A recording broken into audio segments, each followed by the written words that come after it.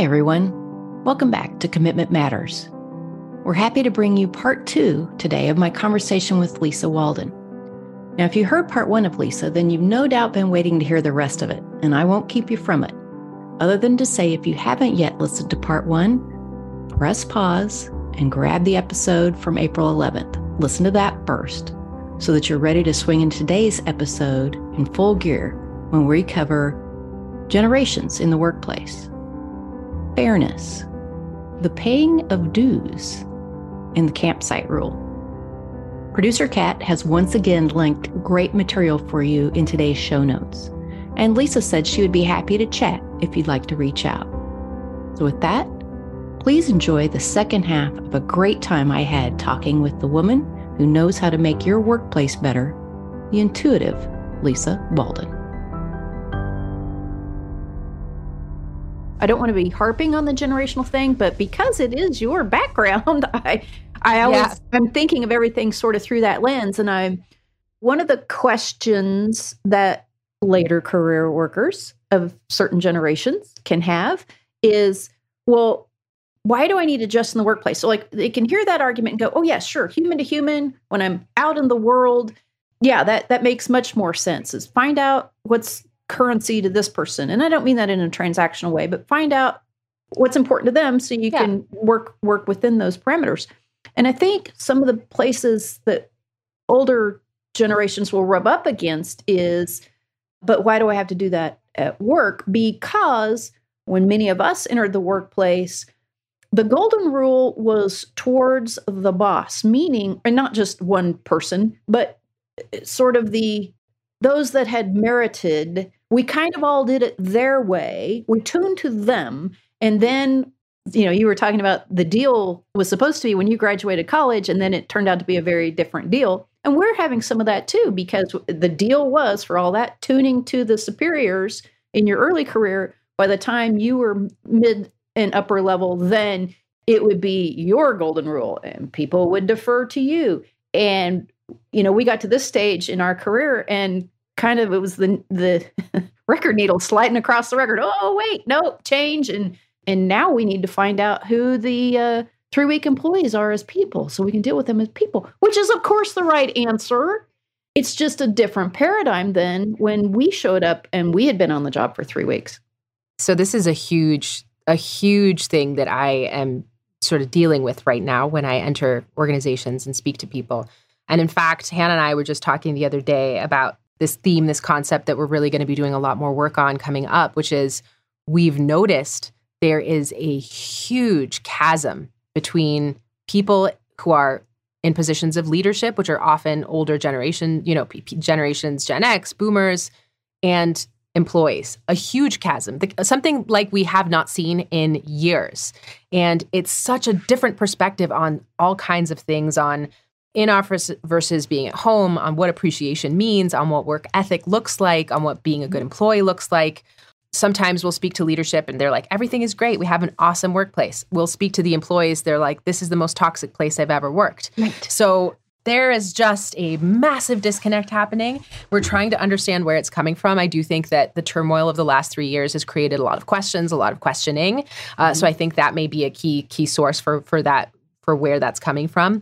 But so, yeah, this is a super interesting thing. And I can't recall or not if I spoke about work-life harmony, but work-life harmony being that idea of work and life can coexist in harmony. The one supports the other. By stepping away from one, we actually enrich the other.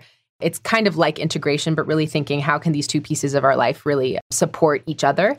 And when I speak on that, I will often get massive pushback from people in leadership positions who say, that's not what I was told. That's not what I did. I worked my butt off ever since I graduated college or ever since I entered the workplace. I paid my dues. These kids, they don't want to pay their dues. They just want to come in. They're so entitled. They're so narcissistic. They want to come in and they want to have it their way. And they want things to be just amazing and, just whatever from the get-go. That's not fair. That's not fair. That's the phrase I keep hearing. That's not fair. And the thing about that is they're not wrong. It's not fair. That is a statement I can't dispute. It is not fair. And that's the title of your book. And I swear, if you solve this one, it'll be a TED Talk because that's true. We do have some of those questions and some of the emotions behind it. But also, what's so funny about that phrase is that's exactly when we hear it from a younger generation person, when they say that's not fair, we roll our eyes. But we're both arguing the same point. It's not fair. Yeah. You're so right. It's so funny too, because I remember ever since I was a little kid, I was very obsessed with fairness and justice. Like, I don't know why it was something I was obsessed with from being like a 5-year-old. And when something wasn't fair, I would tell my dad, I'd say, "That's not fair, Dad. It's not okay." And his response was always, "Life's not fair. Yeah. Hard cheese. Yeah. Life's not fair." Yeah. And it infuriated me. And he's not wrong. And yet we can have that fact, that understanding that life is not fair, and still work to make it better and work to make it more fair and work to make it more just. And so, I think that every generation has kind of experienced their life's not fair moment and their message that they were sold, their contract that they signed that ended up being absolutely, null and void. False. Yeah. Yep, exactly. So, boomers, Gen Xers, they feel like they paid their dues to get to the top, to be treated like a boss, to be given that deference, to be given those things that they saw their traditionalist leaders have.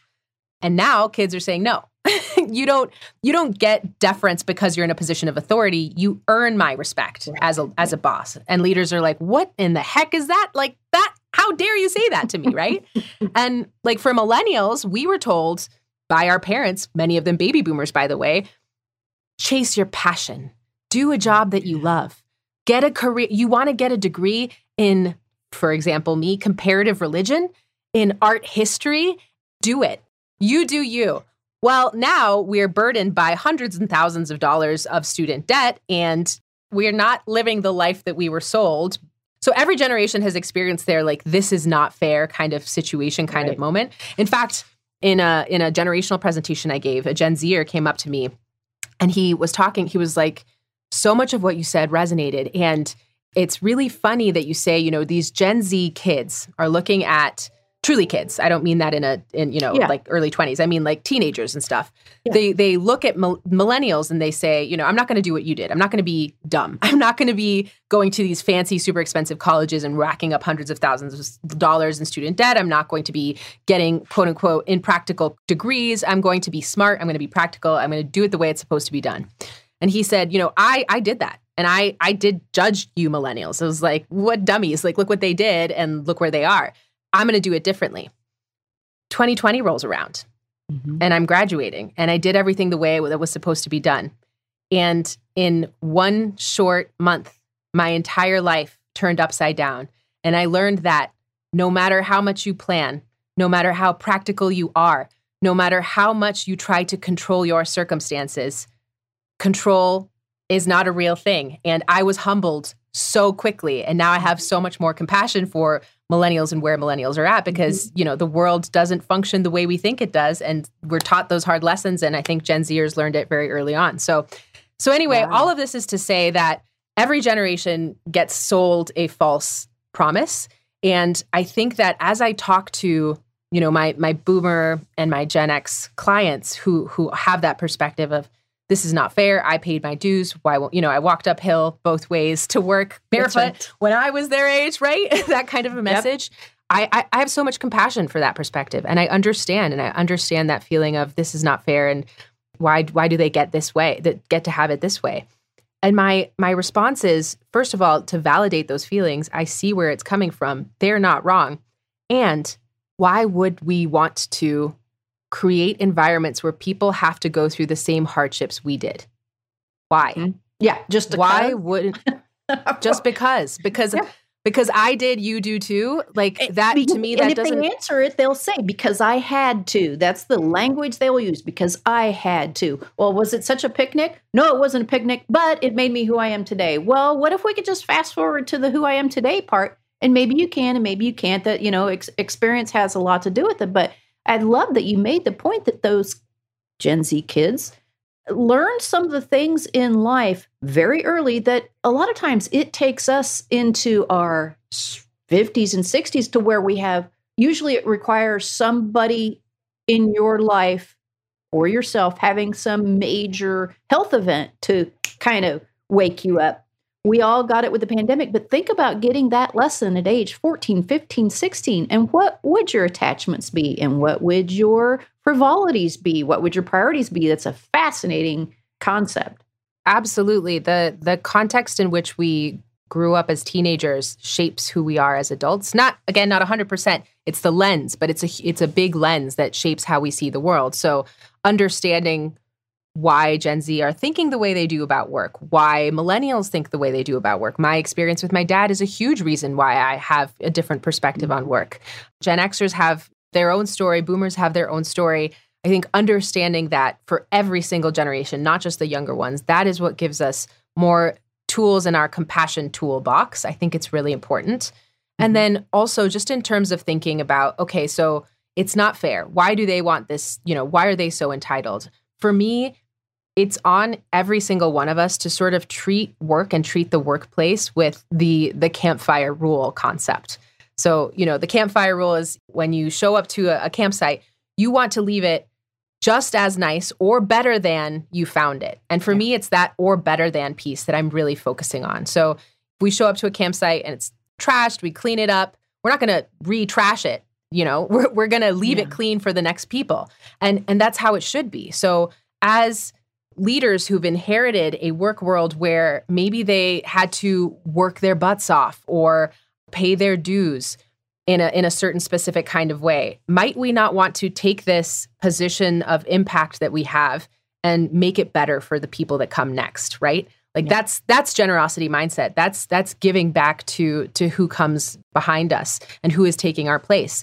And that's the way the world should go, right? We should be continuously improving upon what we have inherited. So for me, can we act on that generosity piece and say, I did pay my dues. It was tough. And can I make it a little bit easier for the people coming next? And can I also, it's not also just one way of, oh, we're going to do everything exactly the way that they want because that's what they need and that's what they want. No, of course, there needs to be some bending and some compromise. But I do think the direction the workplace is going in, the things that people are asking for is more humane human work. That is not a bad thing. To humanize our work, to really reprioritize our personal lives. And the funny thing is, which we talked about earlier, is by doing that, by having, being more protective of our personal lives and really investing in our personal experiences outside of work, it makes work better. It makes people better at their work. So it's actually a net positive overall. So I think sitting with those feelings of it's unfair, it is, and thinking, okay, but how can I create a better space and place for the people that come behind me is critical. And also, I think it's really important. I say this to my clients who are stuck in that place of anger or resentment.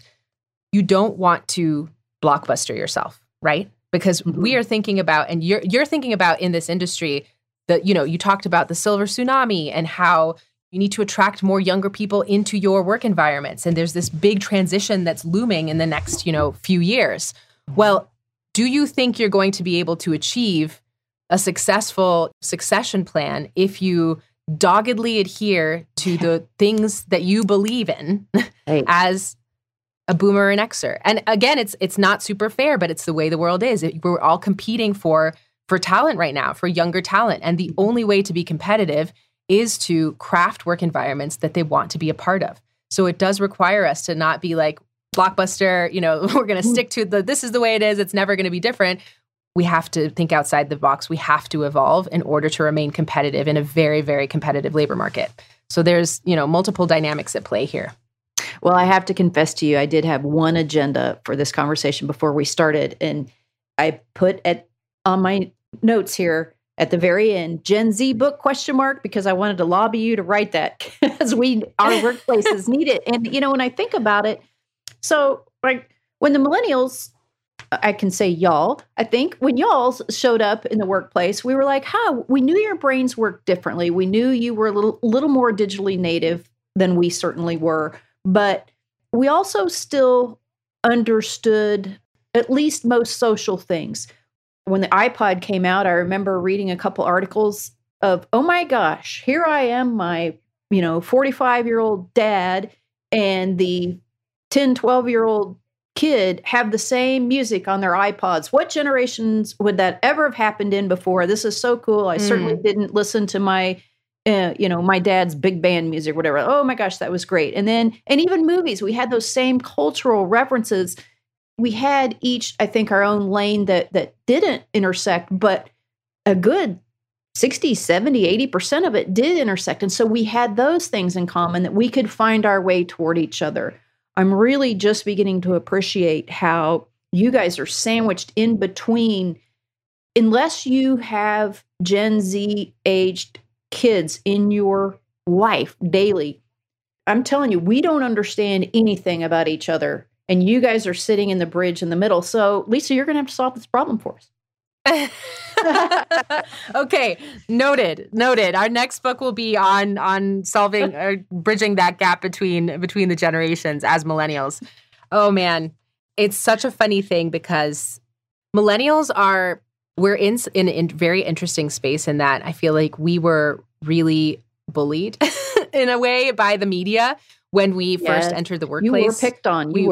We definitely were. I mean, and it was really kind of an unfair setup for us because we entered the workplace when the internet was becoming the internet, right? Mm-hmm. It was when we start, the early 2000s, like when the internet, really, really, really like found its way into our lives and we got smartphones and all of that and media. And, we were bombarded by this spotlight when we were learning to navigate the work world. So we really got that critical eye.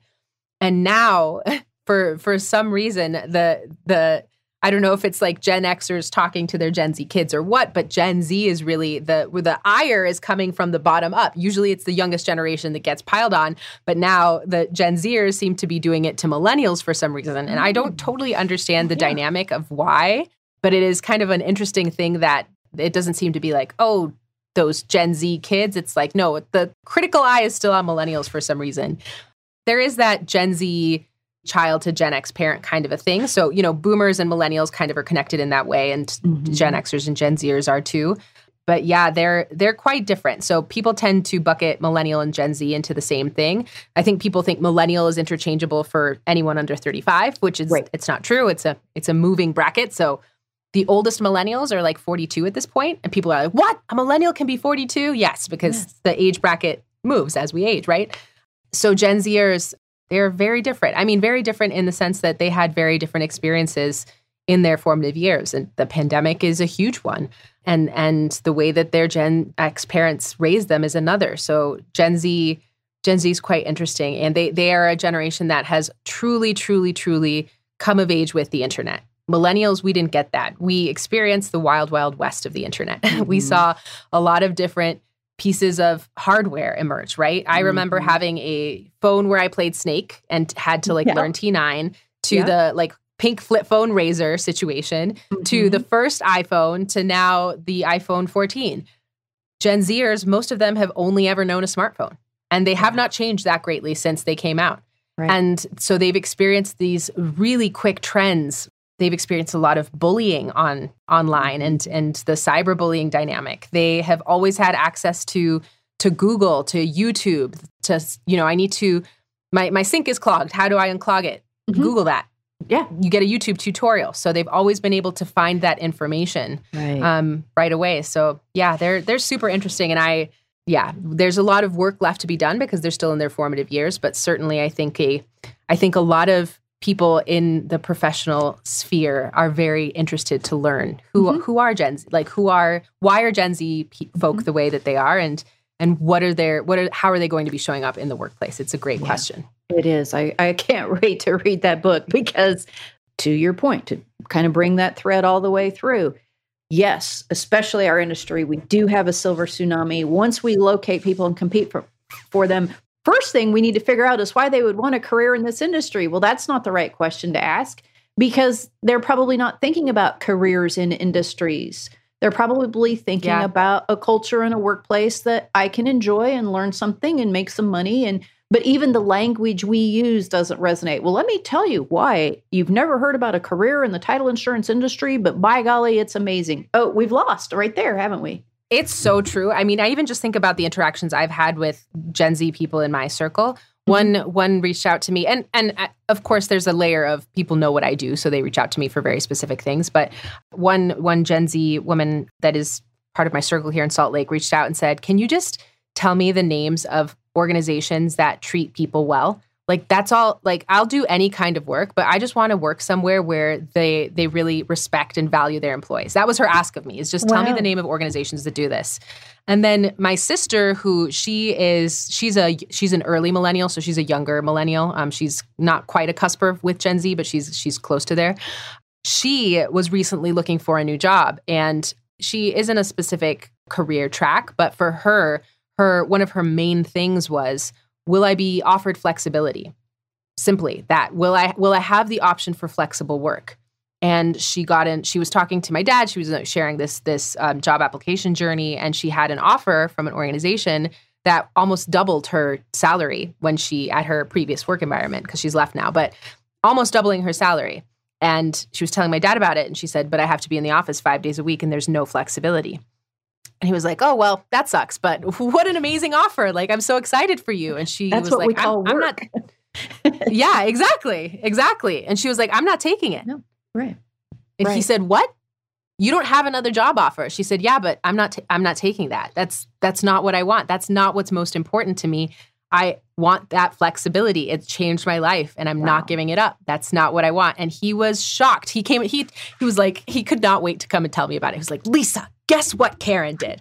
And he told me, and I was like, "Well, yeah."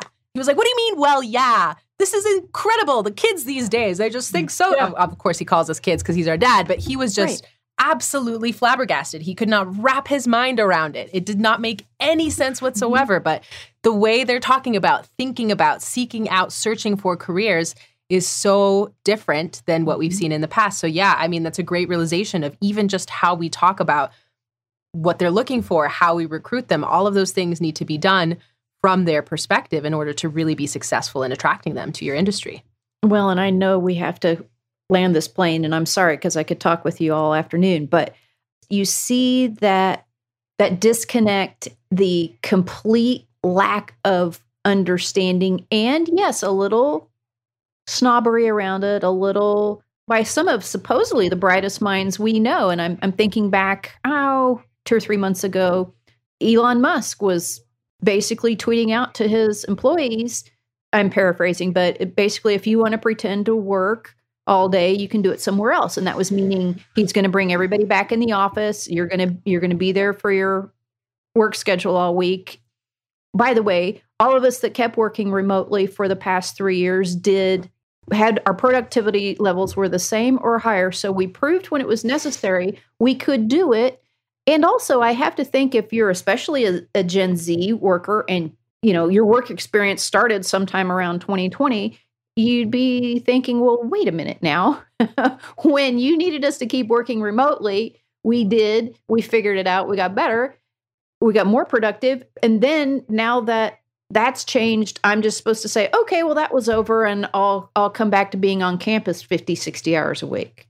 That has to seem a little head scratchy for especially a younger worker. First of all, I think Elon Musk is a perfect example of what not to do. I'm just going to say that. I don't think that the decision he has made in leading his workforce are sound at all. Truly, it's been somewhat horrifying to see the decisions that he has made. I do believe that, to my core, and I have heard this from my research from talking to other leaders and other employees in the working world, quote unquote, bad employees, or let's say disconnected absentee employees, will find a way to not do their work, whether it's at home or in person. They will. I cannot tell you how many people show up to an office and find a way to do absolutely nothing. They will find a way, whether it's at home or in the office. That's why I can't remember if I walked you all through the boss to coach shift, but good leaders manage trust, not time. Good leaders are not trying to monitor your time spent on a computer when you're working remotely. They monitor how your relationship, how open you are with one another, the work that you're doing, the progress that you're showing. That is what good leadership does. And you know, a lot of organizations, leaders, people told employees, you couldn't possibly work from home. Our business doesn't lend itself to that. Our industry doesn't work that way. We showed that that was not the case in a lot of different scenarios. So you can't put the toothpaste back in the tube. You can't say that's not how it works, period. Okay, wait, it did work. Okay, but never mind, we don't want it to work like that, or it can't work like that anymore. It's not going to work, okay? So I think that question is just going to be a huge one. A lot of people are returning to the office, but it is so interesting to talk to people about this. I remember I was speaking to one leader who said, it was an interview for a presentation I had. I asked her the question of how has productivity fared, you know, since you started working from home? And she was like, oh, better than it's ever been. I was like, okay. And I don't ask this in a facetious way, I told her. It's truly not facetious. My genuine question for you is, you know, you were mentioning that, oh, it's just that I don't know if people are doing their work or if they're walking their dog or if they're doing a load of laundry. And so my question to her was, I'm genuinely want to know your answer to this. Does it matter if people are doing their laundry or their dishes or whatever, if the productivity levels are just as high, if not higher, than they've ever been before? And it's truly not a facetious question. I want to know, is that something that matters? And she was quiet. And then she said, well, I guess that's the question, isn't it? And yeah. You know, she sort of didn't really have an answer to that. So it goes back to are we just trying to manage in the way that we used to manage? You know, somebody else I spoke to was like, we keep trying to manage people the way that we did 30 years ago, but we don't even send faxes anymore. You know, why are we trying to use management methods when the way that we work has changed completely? It's just, and the people who are working have changed. It just doesn't make any sense. So why are we trying to manage this time thing and to manage people so strongly? Why aren't we trusting them to be good workers? And in fact, many of the statistics showed that people who are working virtually end up doing more work and working more hours than people who are in the office. So in a lot of cases, you're getting actually a lot more out of them. And I don't think that's good. That's why I talk to a lot of people on boundaries and really, you know, figuring out how to design your workday so that you're not crossing those lines and overworking. So the problem often lies exactly in the other way. But it's such a huge question. A lot of people think we're just going to revert back to in-office. I think that a lot of in-office will happen, but I think hybrid is here to stay. I think virtual work is here to stay. And I think that as millennials start stepping into positions of leadership, that's going to be more and more prevalent. But I do think in-office is important. I do think options for in-office. So one thing that you mentioned about, you know, Gen Z who entered the workplace mostly virtual, right? That's mostly their experience of the professional world. And will they want that to be the status quo moving forward? Interestingly enough, I have spoken to some Gen Zers who have said, I started my job virtually. We're still virtual. I want that in-office experience. I want to know what it's like to go in an office. I want to understand, you know, what it means to interact in a professional setting in person. And that doesn't mean it has to be 100% in office, but if the organization I'm with, which is 100% virtual right now, doesn't offer some in-office opportunities, I'm going to look for a new job. Right. So things are not always as they seem. You know, you'd assume that Gen Z would just want that virtual setting, but a lot of them are wanting that options for that in-person experience. So it's a complicated question. We will see what happens. A lot of people built huge offices in 2019, 2018, 2017 that they're wanting to use. For me, it's a fallacy of sunk costs kind of situation, but it's a complicated question. So yes, it certainly is. Well, and even, you know, as you were relating that conversation you had with that leader who, when you asked her, well, does it really matter if they're doing a load of laundry or walking their dog for 15 minutes if your productivity is the same or higher? And in her pause, I kind of tried to put myself in her shoes. And I thought her pause was she's calculating with an old paradigm. But the question, and it's at least a 30-year-old question, is, well, does that mean I'm overstaffed? Do I have too much slack? And if I did a little 1 or 2 person layoff, could I have the same productivity for less money? It's like, well, yeah, you could for about 5 minutes, but what's going to happen is you're going to up your employee turnover rate again because they're going to be less happy. So even that is an example of putting a 30-year-old paradigm over the top of a current situation and wondering why they don't reconcile. That is so interesting that your mind went to that place, and that makes so much sense. at a certain point, it's like that desire to maximize, to optimize, we have to consider human beings, right? Mm-hmm. Technically, you may be correct, but from a human standpoint, what kind of dynamic are we creating? What kind of environment are we creating? Is this a sound strategy for the long term? Probably not. Maybe. I don't know. And that's as much a part of refining our brains, which is a process, is, I would think, as much of a part of being a human first culture as is what people will think of first, which is, ping pong tables and pizza parties. Yeah, that is the least of it. I mean, right. The ping pong tables, that's become like a joke, a meme. Like, massive burnout. Let's have a staff pizza party. The cheese pizzas, the pepperoni pizzas, they're not solving the burnout. They might be good in the moment, but they are not solving any problems. Right.